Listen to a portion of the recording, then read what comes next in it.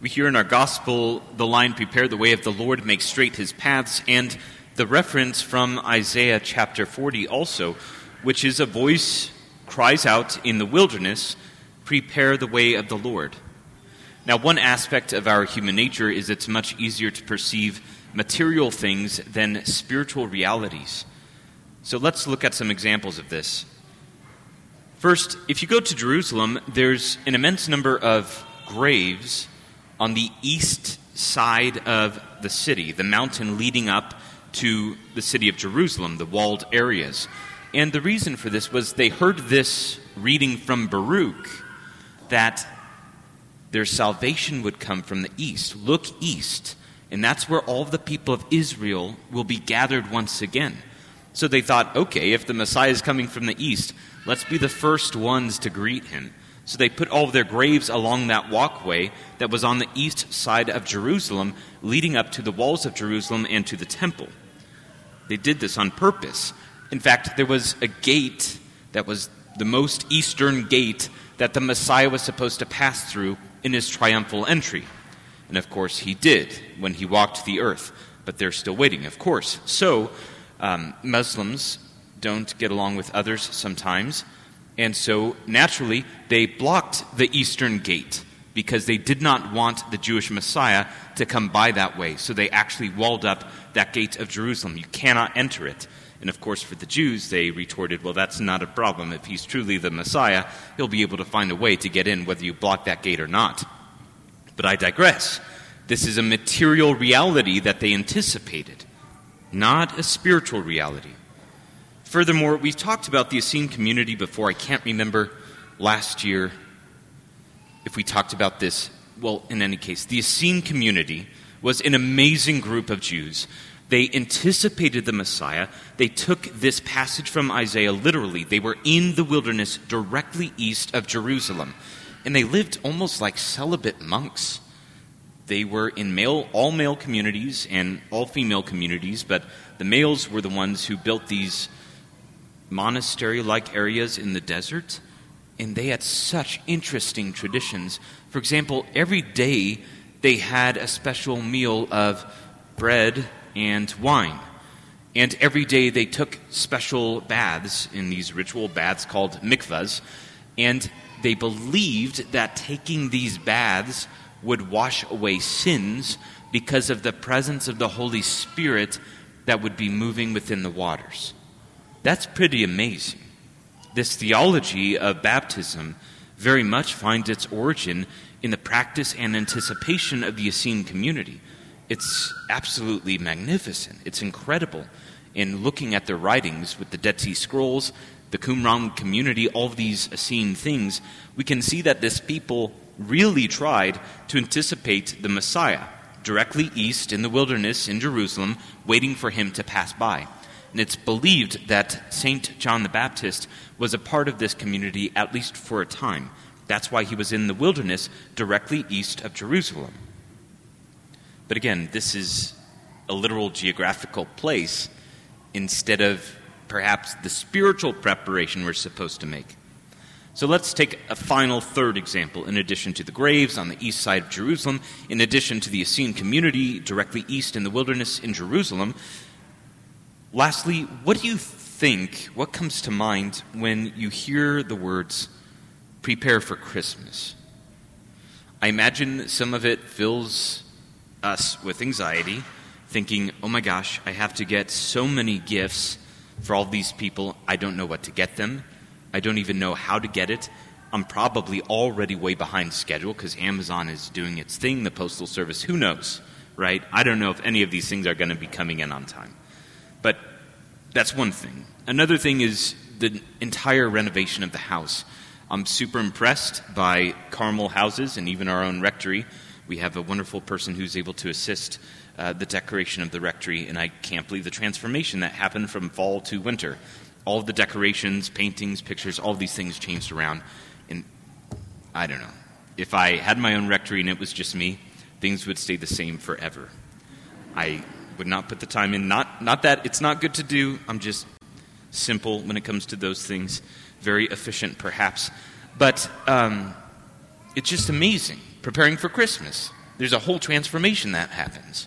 Getting trees, and there's not many good trees left, as Father Richard informed me. And then finally, there's the idea of all the cooking, the decorating outside, all of the things. The leaves have fallen a month later than they ever have. So there's so much preparation to be done. But all of these examples, the most important preparation for us is not material. It's not building our graves on the correct side of Jerusalem. It's not living in the eastern wilderness next to Jerusalem waiting for the Messiah. And it's not even getting all the gifts that we need for the people that we love and changing over our house from fall to winter and the holiday seasons, getting the trees. All of that's wonderful. But when we hear the words prepare for Christmas, the words that should come most to our minds are the words of John the Baptist. What did John the Baptist do? He went out through the whole region of the Jordan, proclaiming a baptism of repentance for the forgiveness of sins. That's the preparation that he spoke of. That's the preparation that we need most of all for Christmas. It's the same now as it was then.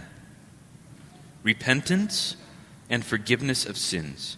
That's our spiritual preparation.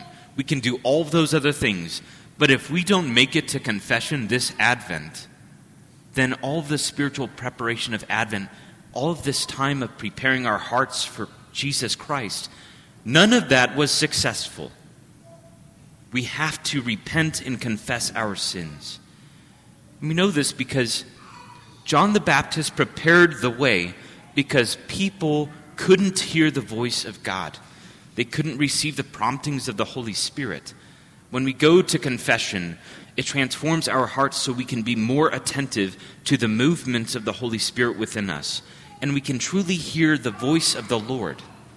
The preparation of John the Baptist back then, even as now, this idea of repentance and confessing our sins. It doesn't matter if we lived a life of dissipation before and had our conversion. Conversion is an ongoing process. That's why we have the great gift of the season of Advent, so our hearts can be turned once again to Jesus Christ more attentively, so he can enter in and rest there and repose upon our hearts. Practically speaking, we have many opportunities to go to confession. We have penance services. I believe ours is scheduled for December 20th. I think that's I don't even know. I'm not going to even predict what day of the week it is. But December 20th. And also, please keep in prayer our students who will be going to a penance service on December 9th, this coming Thursday. Keep that in mind. Pray for those who are going to receive the sacrament of confession, that the Lord may make their contrition more perfect, that he may move them to confess the things that they're afraid of confessing, and that they will truly go to confession, right? Make that prayer. Pray with me for December 9th. And also do what you can to get to confession yourself this season of Advent. Make that spiritual preparation.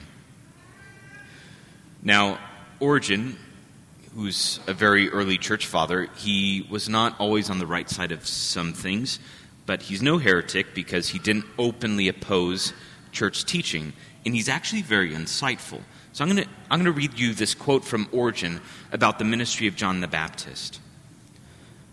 I think that the mystery of John is still being carried out in the world.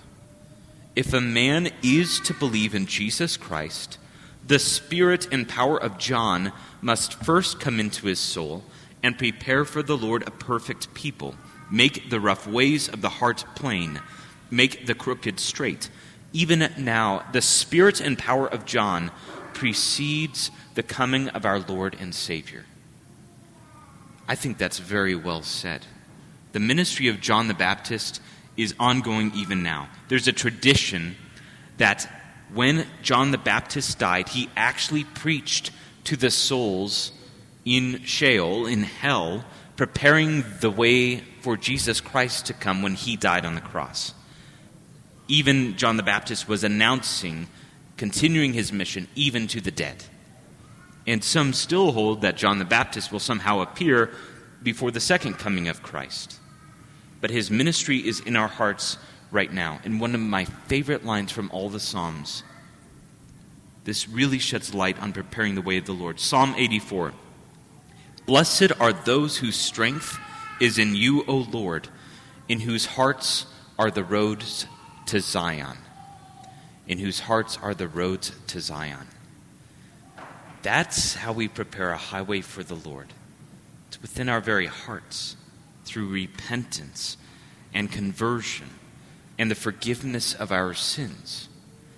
That's where the rough roads need to be made straight. And so, what are we willing to do to make our hearts this Advent season a highway for the Lord?